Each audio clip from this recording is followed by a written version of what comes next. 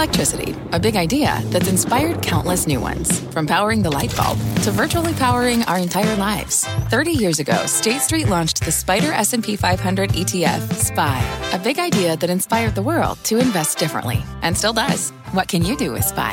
Before investing, consider the fund's investment objectives, risks, charges, and expenses. Visit ssga.com for a prospectus containing this and other information. Read it carefully before investing. SPY is subject to risks similar to those of stocks. All ETFs are subject to risk, including possible loss of principal. Alps Distributors, Inc. Distributor. Homes.com knows that when it comes to home shopping, it's never just about the house or condo. It's about the home. And what makes a home is more than just the house or property.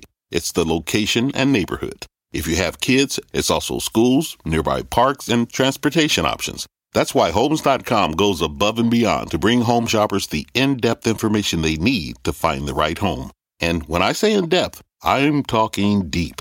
Each listing features comprehensive information about the neighborhood, complete with a video guide. They also have details about local schools with test scores, state rankings, and student-to-teacher ratio.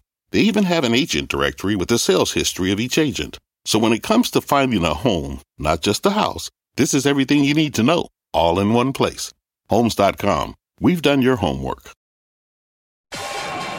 My mission is simple, to make you money. I'm here to level the playing field for all investors. There's always a bull market somewhere, and I promise to help you find it. Mad Money starts now. Hey, I'm Cramer. Welcome to Mad Money. Welcome to Cramerica. Other people, my friends, just trying to make you a little money. My job is not just to entertain, but to educate and explain. So call me at 1-800-743-CBC or tweet me at Jim Cramer. March came in like a bull, not a lion, but I'm wondering if it'll go out like a bull too. I keep debating that because once again, we seem to have a setup that lines up positively, where we aren't fighting the Fed or the tape. That's how we could have still one more good day with Dow advanced 91 points, S&P gained 0.81%, NASDAQ jumped 1.14%. We all have our idols, and one of mine was the legendary Marty Zweig. That's where I get the don't fight the Fed, don't fight the tape phrase. I wish you could have met this surprisingly humble man who taught a generation of people, including me, how to invest. He'd come on a show called Wall Street Week on Friday nights, spent some monumental investing wisdom. He used to scribble it all down on a notepad. For example, when he said don't fight the Fed, don't fight the tape, he meant that if the Federal Reserve is raising interest rates, you had to be very careful. And you also had to be very careful about corporate earnings because they would bring out a lot of selling if the earnings were weak. And then you'd have to be doubly careful if you're fighting the Fed and the tape. Right now, with our most recent data, we have enough economic weakness, so we clearly aren't fighting the Fed. They have no reason to tighten after yesterday's personal consumption expenditures number. At the same time, after this past earnings season, we have enough positive firepower that the bulls aren't fighting the tape either. If anything, the tape's like a vast wave lifting all boats, even the leaky ones like the financials, which could have been crushed by a horrendous report from New York Community Bank Corp, which disclosed an internal controls issue and announced a multi-billion-dollar goodwill impairment change and a leadership change. A similar situation a year ago would have caused, well, let's just say a lot of banks would have gone down, and we would have spent the whole weekend worried about who is next, right? Now, we should never let the New York Community Bank buy Signature. Those were two ne'er-do-well banks, and it inherited Signature's problems on top of its own. Now, this bank stock was down more than 25% today. Yet the tape was so strong that it had minimal impact on the rest of the market. That's incredible. The negativity about this would have spread like wildfire. But you know what? It tells me that there's good news out there. And so what we have to ask ourselves is, could the good news continue? Why don't we just go to our game plan for next week, which has plenty of fodder to test our Marty Zweig-derived thesis. First, we know this has been a tech-led rally, correct? And it's been two-pronged. We have artificial intelligence and enterprise software. How about when you have a company that does both? A company like GitLab, which offers a comprehensive AI platform for what's known as DevSecOps, or development, security, and operations, perhaps the hottest area in the entire software portion of the market. A company like this one is at the heart of the bull market. I think GitLab is going to crush it because it's in the sweet spot of the entire artificial intelligence revolution. Plus, it had the added advantage of being a very good company. Now, you may have heard late tale today about the possibility of Boeing buying Spirit Aerosystems. That's a supplier to them. And while I believe that could happen, I don't think it'll happen Monday, but it could happen. it would be very good for Boeing to reclaim what I call the fuselage. I think there's still some kinks to be worked out. Nonetheless, I think it could occur some point this week. And if it does, the entire airline industry and you, the customer, will be great beneficiaries. Look for that news to break. Next, we are at the extreme tail end of earnings season now, and that means on Tuesday morning we're going to get the results from Target, the department store chain that's had several analysts raise their earnings estimates and price targets this week. Now, that's a very good sign, especially since the stock's beaten down. Currently sports a nearly 3% yield. That seems enticing to me. I like Walmart, Amazon, and Costco, which reports later in the week. And you know what?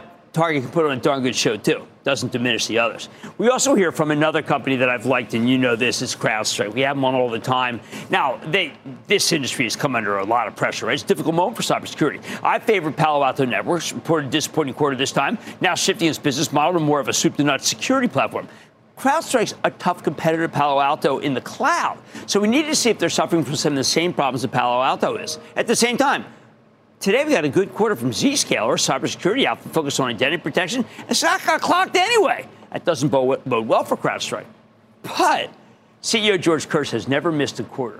If I owned this one for the Travel Trust, you know what I'd do? I'd hang in there, because this industry is the hottest it's been in years.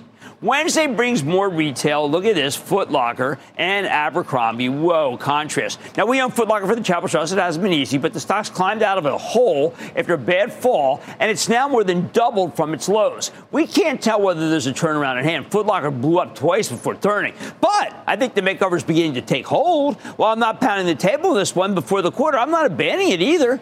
People may realize it, but not realize it. This is something I'm going to tell you that is just astounding. See this, Abercrombie & Fitch?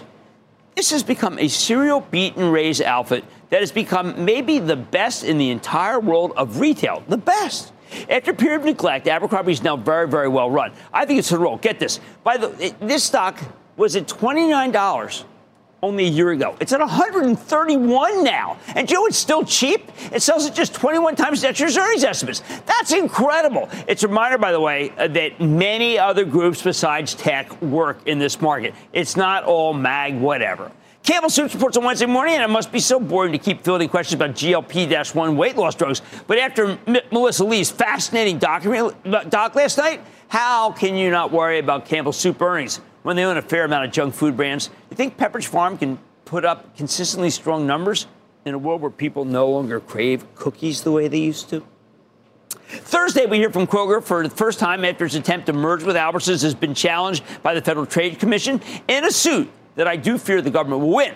I say fear because in reality, there's not much overlap between these supermarket chains, but the FTC is especially wary toward this deal because Albertsons has a bad track record with this stuff. While I hope Kroger can win on the merits, they're going to have to play litigation roulette. And as anyone in the club knows, we don't like stories where courts play a big role in our future.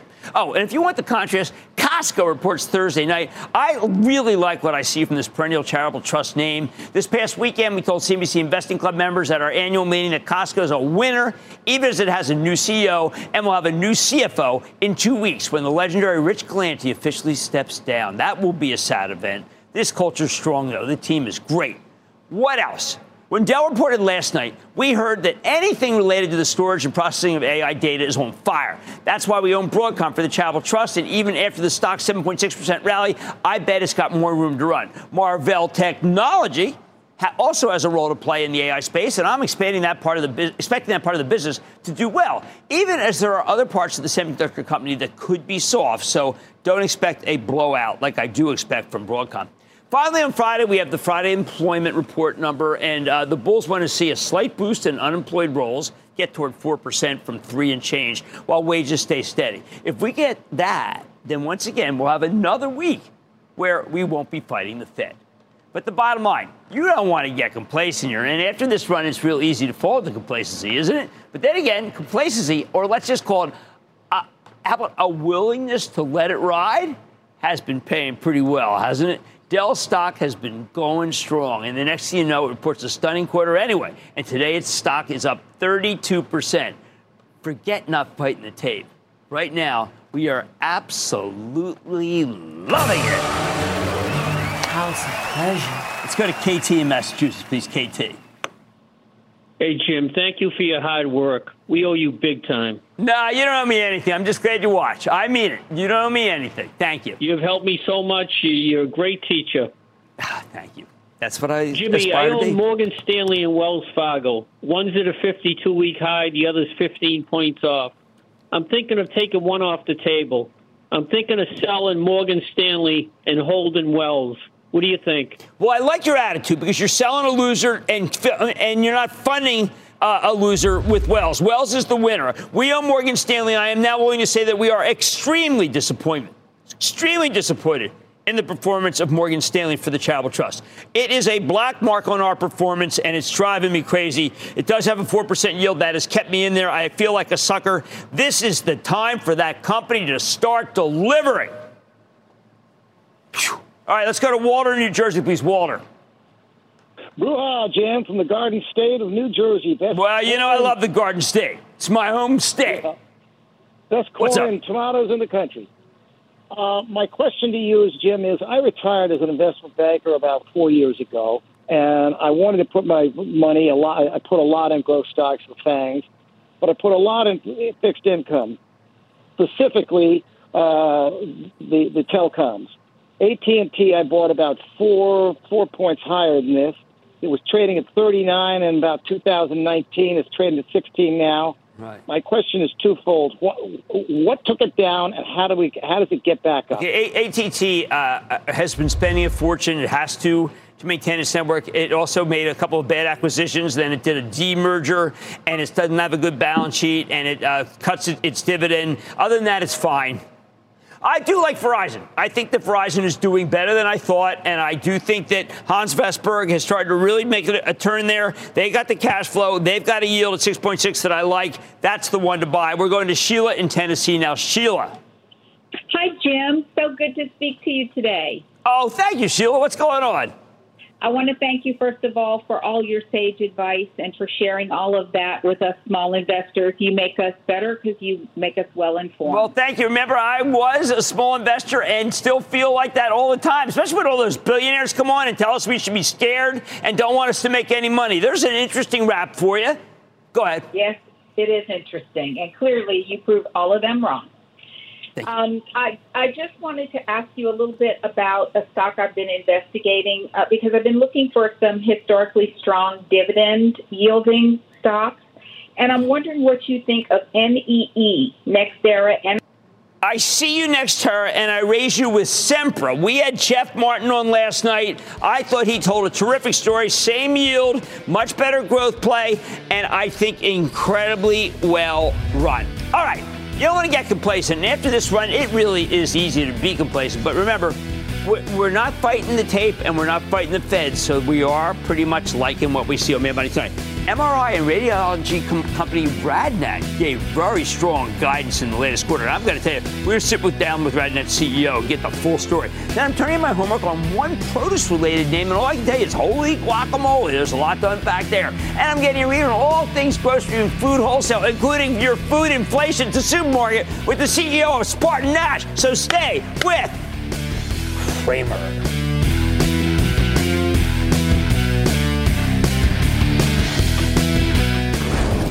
Don't miss a second of Mad Money. Follow @Jim Cramer on X. Have a question? Tweet Cramer. #MadMentions. Send Jim an email to madmoney@cnbc.com or give us a call at 1-800-743-CNBC. Miss something? Head to madmoney.cnbc.com. Fact. Running a business is not getting easier on your wallet. With higher expenses on materials, employees, distribution, and borrowing, everything costs more. Also a fact. Smart businesses are reducing costs and headaches by graduating to NetSuite by Oracle. NetSuite is the #1 cloud financial system, bringing accounting, financial management, inventory, and HR into one platform and one source of truth. With NetSuite, you reduce IT costs because NetSuite lives in the cloud with no hardware required. Accessed from anywhere. You can cut the cost of maintaining multiple systems because you've got one unified business management suite. You improve efficiency by bringing all your major business processes into one platform, slashing manual tasks and errors. Over 37,000 companies have already made the move. See how you'll profit with NetSuite, and then you can think of all the ways you could be spending the money you save. Company retreat in Malibu, anyone? By popular demand, NetSuite is offering a one-of-a-kind flexible financing program for a few more weeks. Head to netsuite.com to start saving. When you're hiring, the best way to search for a candidate isn't to search at all. Don't search, match with Indeed. Indeed is your matching and hiring platform with over 350 million global monthly visitors, according to Indeed data, and a matching engine that helps you find quality candidates fast. Use Indeed for scheduling, screening, and messaging to connect with candidates faster. Plus, 93% of employers agree Indeed delivers the highest quality matches compared to other job sites, according to a recent Indeed survey. Leveraging over 140 million qualifications and preferences every day, Indeed's matching engine is constantly learning from your preferences. Join more than 3.5 million businesses worldwide that use Indeed. Listeners of this show will get a $75 sponsored job credit to get your jobs more visibility at Indeed.com/madmoney. Just go to Indeed.com/madmoney right now and support this show by saying you heard about Indeed on this podcast. Indeed.com/madmoney. Terms and conditions apply. Need to hire? You need Indeed.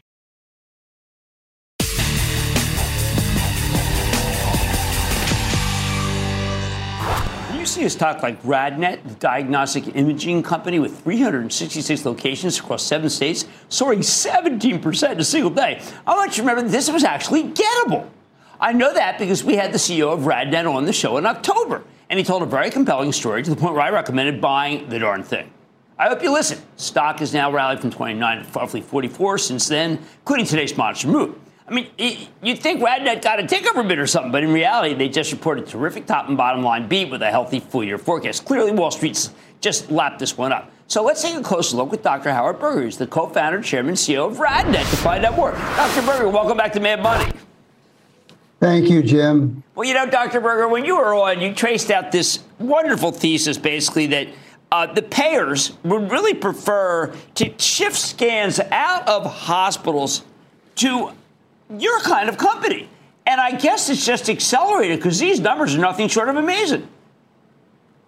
Well, I think it's a combination, Jim, of not only that, but just the overall growth in the imaging industry as people recognize the value that imaging plays in early detection and ultimately a better outcome in their health.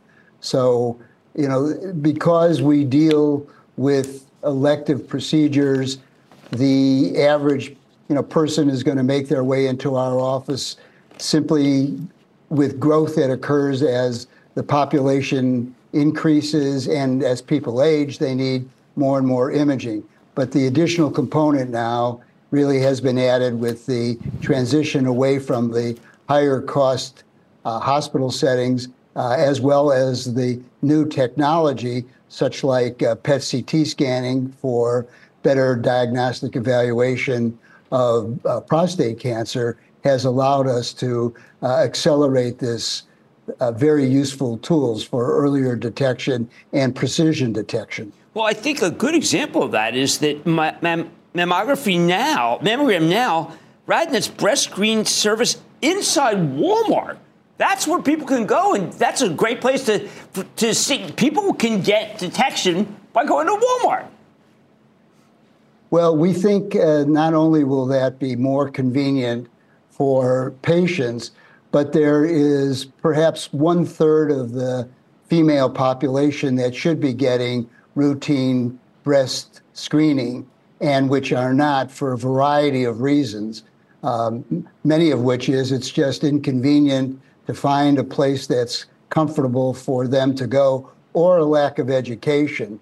So the program at Walmart in our first pilot project in Delaware was really to try to tap into better education and convenience that will hopefully take the 1/3 of the patients that should be getting screening exams more accessible and more comfortable with it.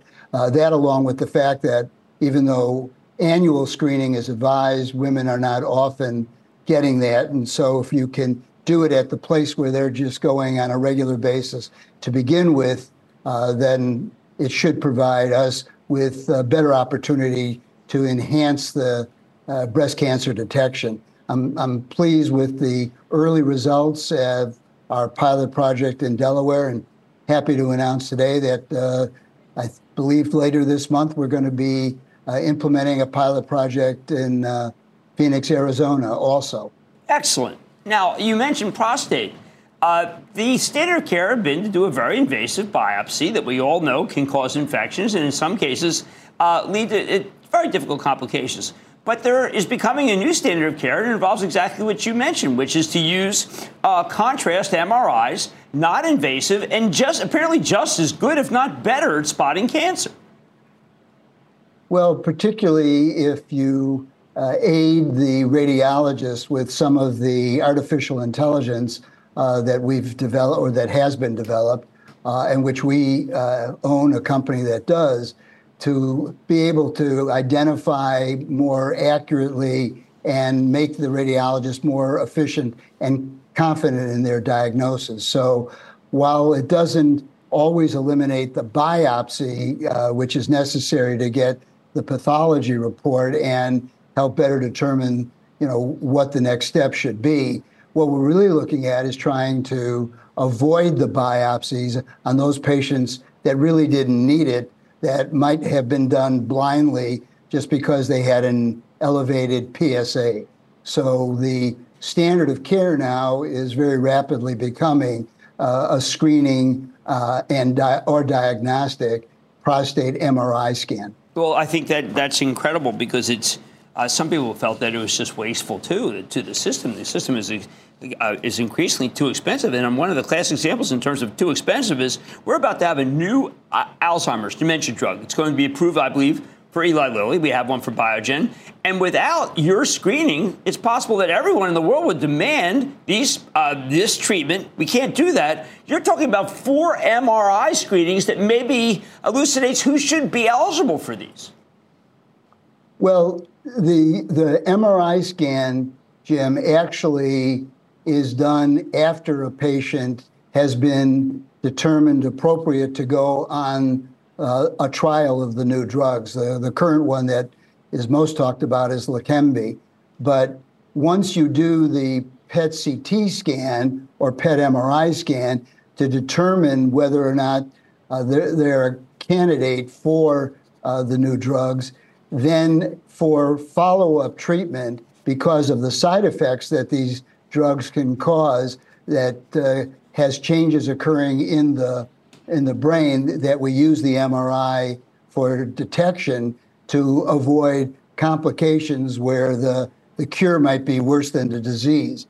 So the MRI volume, as a result of more and more of these patients being diagnosed as an eligible candidate for the drugs, will have to be followed up by routine MRI scanning on a pretty regular basis. Wow. I mean, that's just look, no one wants to have to say that something's an annuity stream off of somebody's pain, but sir, I think that you are in one of the best positions in trying to keep healthcare costs down and also getting the patient the kind of health they need, trying to treatment they need. Dr. Howard Berger is the RadNet president and CEO. Dr. Berger, thank you for coming on the show. Jim, thanks for having me, and hopefully the next time we can do it in person again. I hope so. What a stock. And Dr. Berger brought it to our attention, but it originally started, by the way, with one of our viewers who called in and suggested this might be a great idea. Our viewers are the smartest there is. Mad Money's back after the break. Coming up, his mission is simple. But how about Cramer's take on Mission Produce? Find out if this one's ripe for the taking. Next. This episode is brought to you by AARP. 10 years from today, Lisa Schneider will trade in her office job to become the leader of a pack of dogs. As the owner of her own dog rescue, that is. A second act made possible by the reskilling courses Lisa's taking now with AARP to help make sure her income lives as long as she does. And she can finally run with the big dogs. And the small dogs, who just think they're big dogs.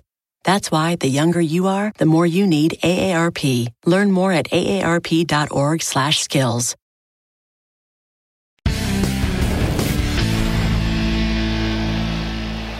Back on February 5th, I got a call from Jim in Ohio about Mission Produce, the aptly tickered AVO, because they're a global leader in the avocado business. I told Jim I had to do some homework, so go back, because I hadn't even followed this one since it came public 3.5 years ago. Now, there's a reason for that. Mission Produce, unfortunately, timed its IPO for a moment when avocado prices were getting pulverized.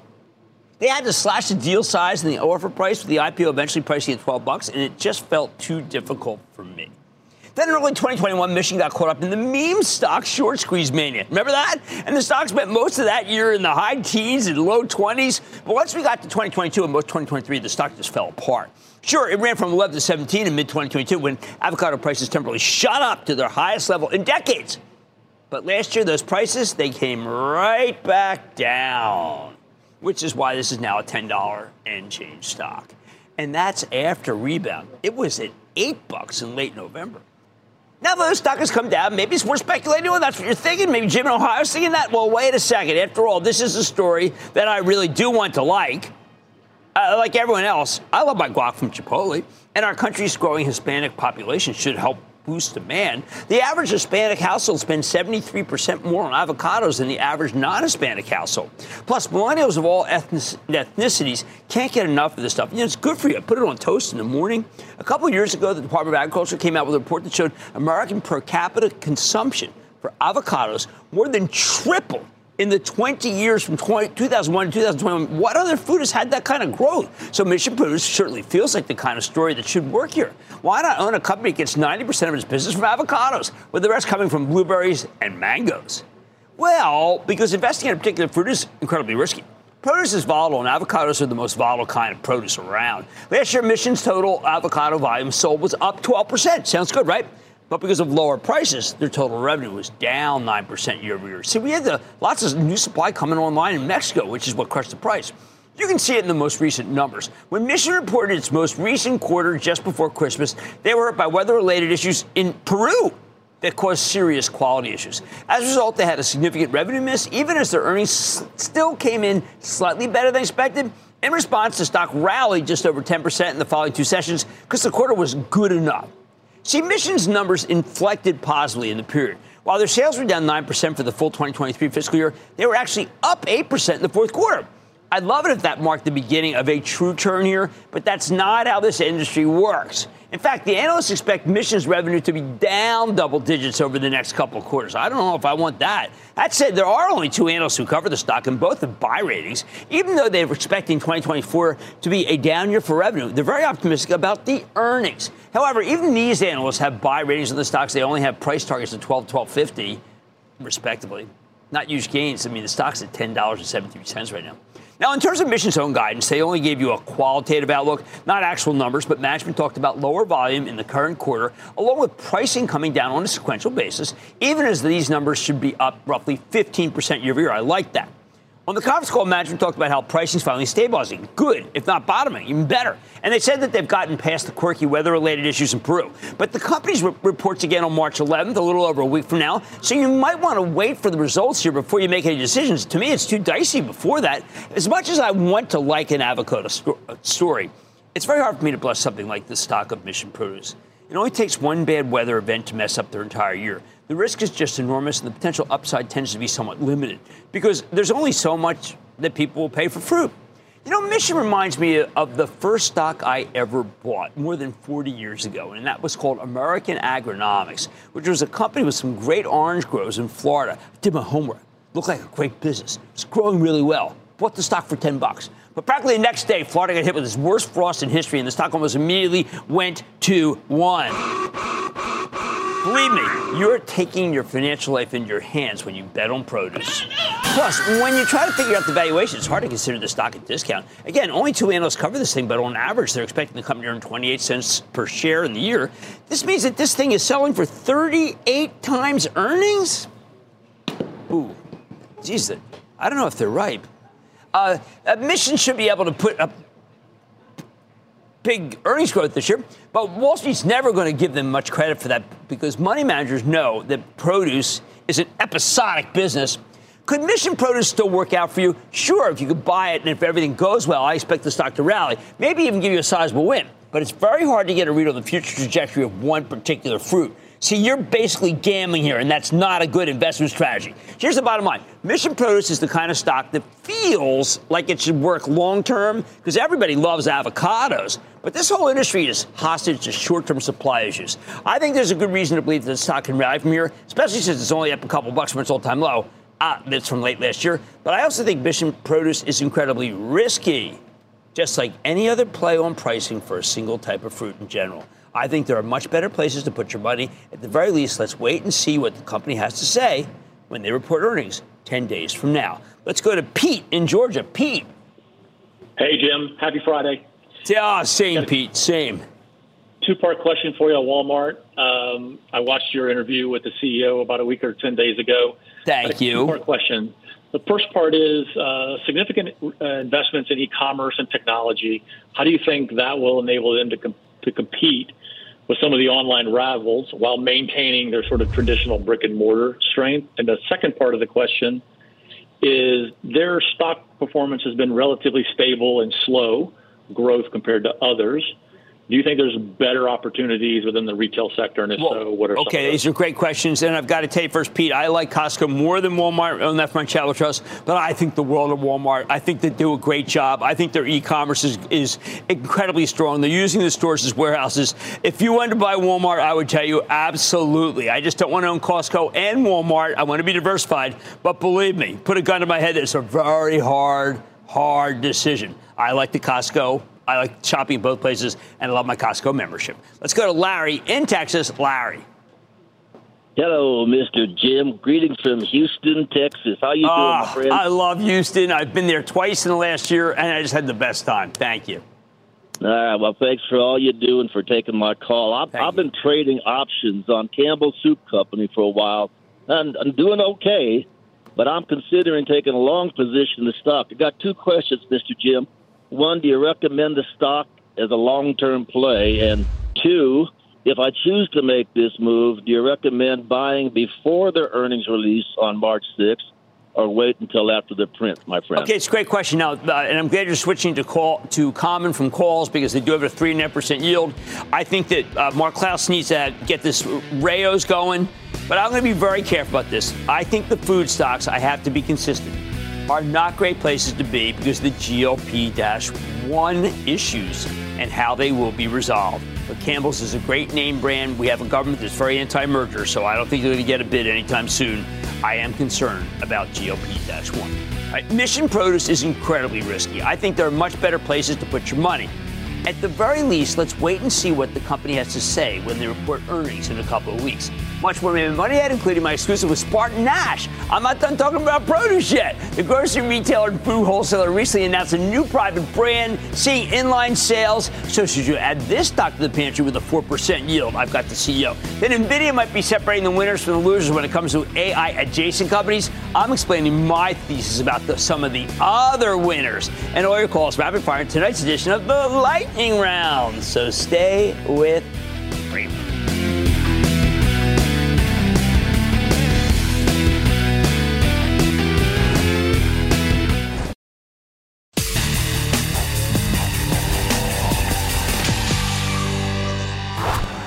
Okay, we're less worried about the Fed's ability to beat inflation than we were a few days ago, but we're still not in the clear.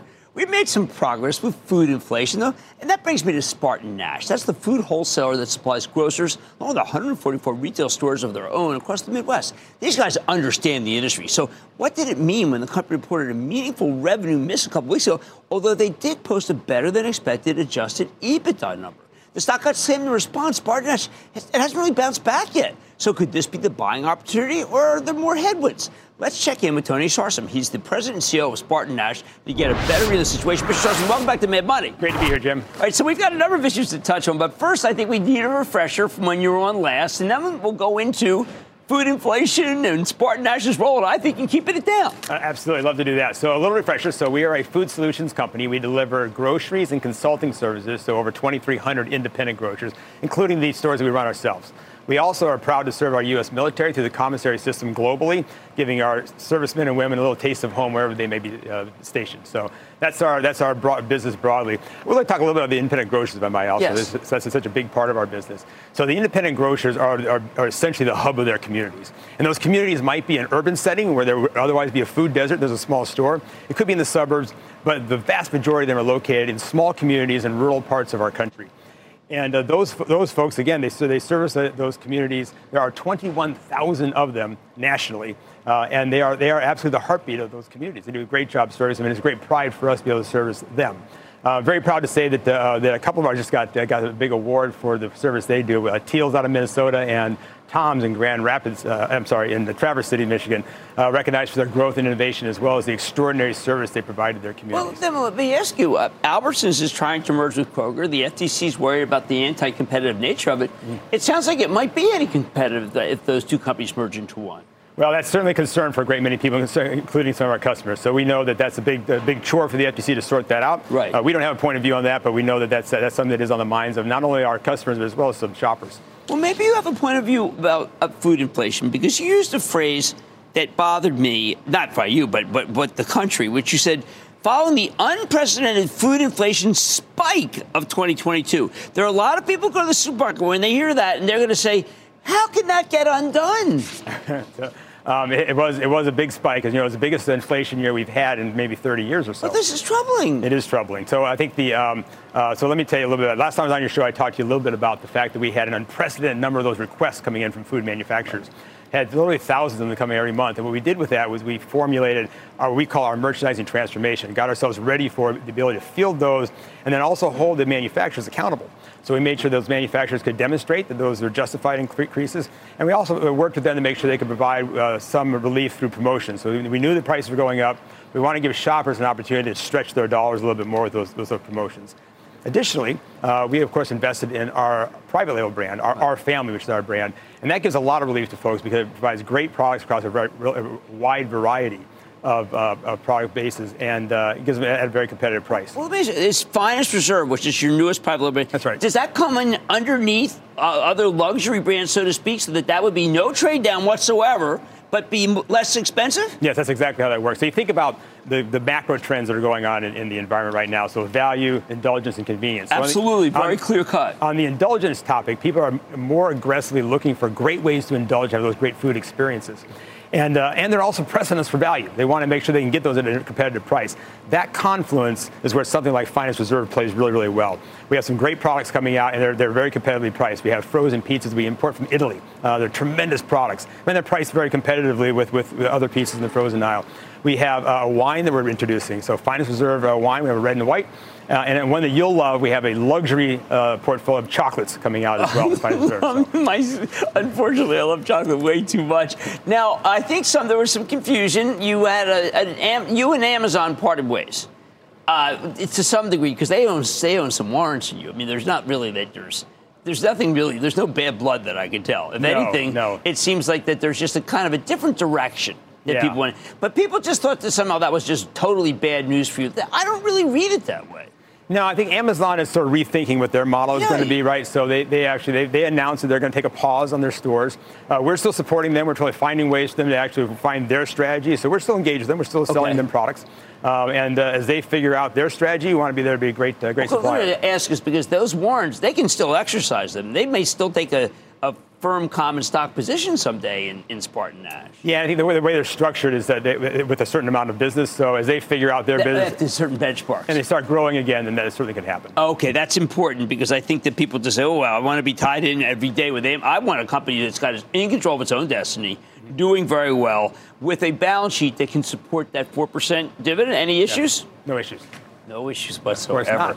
And then finally, I know a lot of companies say they're doing some AI. I think you're doing AI to keep your costs down and automate. It sounds like it's really saving money. Yeah, we got some great things going on there. So it's a great time right now for technology. There's so many great ideas out there to actually leverage and make your business stronger. So we have a couple of expressions that are working really well. One of them, we have a new tool for actually helping us to model our labor, so make sure we have the right people, the right time in all of our stores and warehouses.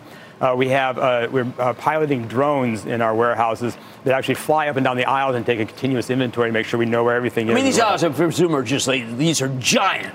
facilities. They're giant facilities. Yeah, we have in Grand Rapids, Michigan, we have about 1 million square feet under roof, for example, right? So it's tough to get around, right? And those drones are very helpful. The one that's actually worked it's really fun, I think, is we have a robot in our store. Half our stores now we've expanded to with this robot called Tally, who actually does a continuous scan of all the shelves, can tell us whether the prices are right versus the tag, can tell us whether we're out of stock. We'll send an immediate message to say, hey, we got to go put something in aisle 8. We're out of some kind of beverage or something.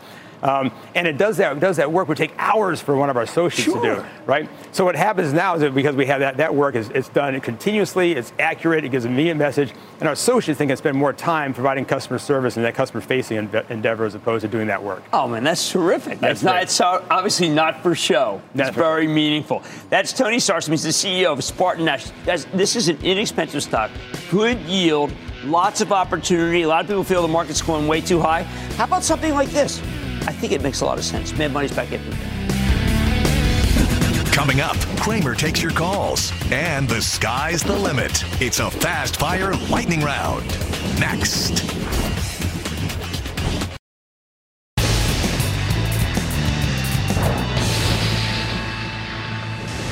It is time. It's time for the Light Round Cruise Moment. It's our Rock Gold number. Same name. Stock said bye. It's also jumping here with the call stock. We may stand up for the minute.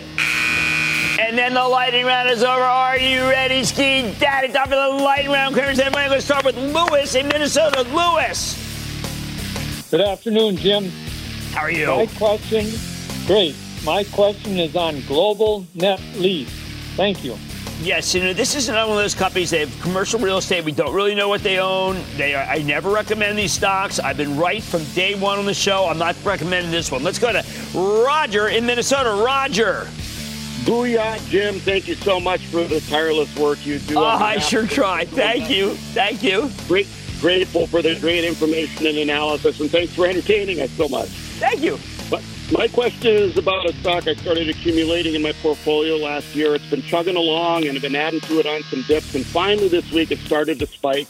2 days ago, it announced strong earnings, and analysts have started raising their price targets. The company's Magnite, MGNI. It's caught my eye, too. I've been a trade desk guy and a Pubmatis guy. I think you've got an interesting stock here. It has run. It's an interesting stock. Let's go to Angie in California. Angie. Hi, Professor Cramer. Hi, Angie. How are you? Good. How are you? I'm doing well, thank you. Looking for the weekend, hanging out. Yep, what's going on? Oh, that's wonderful. Anyways, what brought me to? First of all, thank you so much for enlightening this dark, tumultuous capitalistic world. Anyways, what brought me to calling you is my pandemic Roku investment stock that gets stuck in a house of pain and now classic horror. You are in the house of pain, and I've got to tell you, Angie, I don't think the door's going to open and let you out anytime soon. I think that the forces of improvement are weighing on Roku. I don't want to be there. That Walmart deal, by the way, that was the kiss of death. The Vizio, that's what said, Roku. How about Mandy in Maryland? Mandy. Hi, Jim. Happy Mandy. Friday. Oh, same to you, Mandy. What's going on? Love your show. Shout out to your staff. Thank you for all you do. Thank you. For helping us to make some money. Thank you. I was wondering about DFS. Is it a hold or a buy? Okay, this is a company that is a home builder, frankly, and I prefer Toll Brothers and then Lennar. But they're all doing well. You won't get hurt by this one. Okay, why don't we go to Peter in Oklahoma? Peter! Hey, Jimmy, thanks for taking my call. Of course, Peter. Great state of Oklahoma here. First, Jim, just want to say a quick thank you for all you do for the small retail investor like myself. Thank you. I love talking to individual investors. I love it. A lot of people feel like it's a waste of your time. I think those people are wasting my time. How can I help you? Well, listen, you've been super helpful to me. But my question tonight, Applied Materials. You want to own Applied. You want to own Applied, and you want to own Lam Research. They are both terrific. And that, ladies and gentlemen, is the conclusion of the Lightning Round. The Lightning Round is sponsored by Charles Schwab.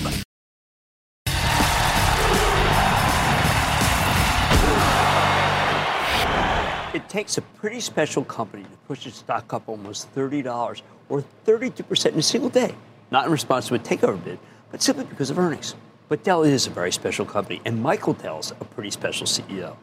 If you follow tech in any way, shape, or form, you know Michael Dell. He was a PC pioneer, then a server pioneer, and a network pioneer, and a virtualization pioneer. He knows everyone. He's always willing to explain things to anyone who politely asks for his wisdom. Oh, and before I go into why his namesake stock shined today, is it okay to mention he's one of the most charitable people in the world, doing good deeds without fanfare? The best way to give.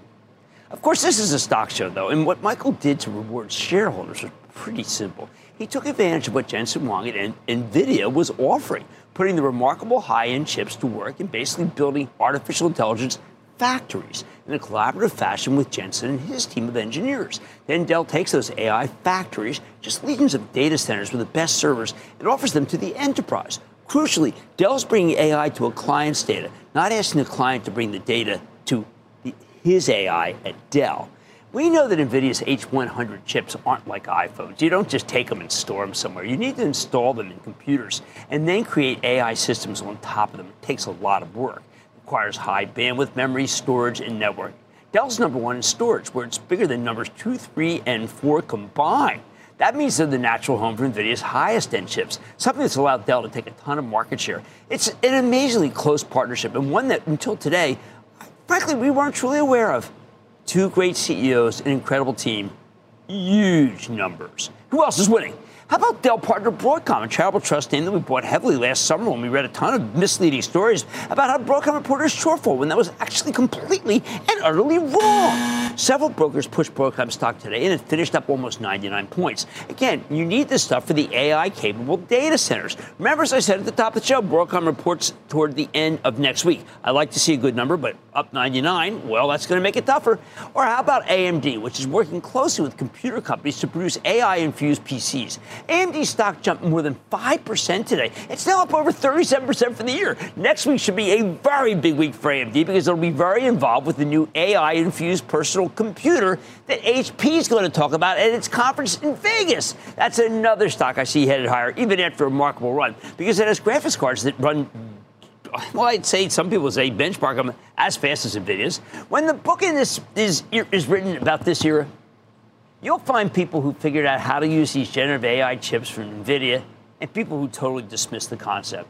I know firsthand many have chided this whole AI process, calling it hype or a craze or, of course, a giant bubble. So many big enterprises scoffed at NVIDIA. Some even dismissed the company as a mere gaming chip business with impossible aspirations to be something bigger and long-lasting. They simply refused to accept that the scale of the opportunity here, well, maybe until it kicked them in the face, and then they had to recognize it.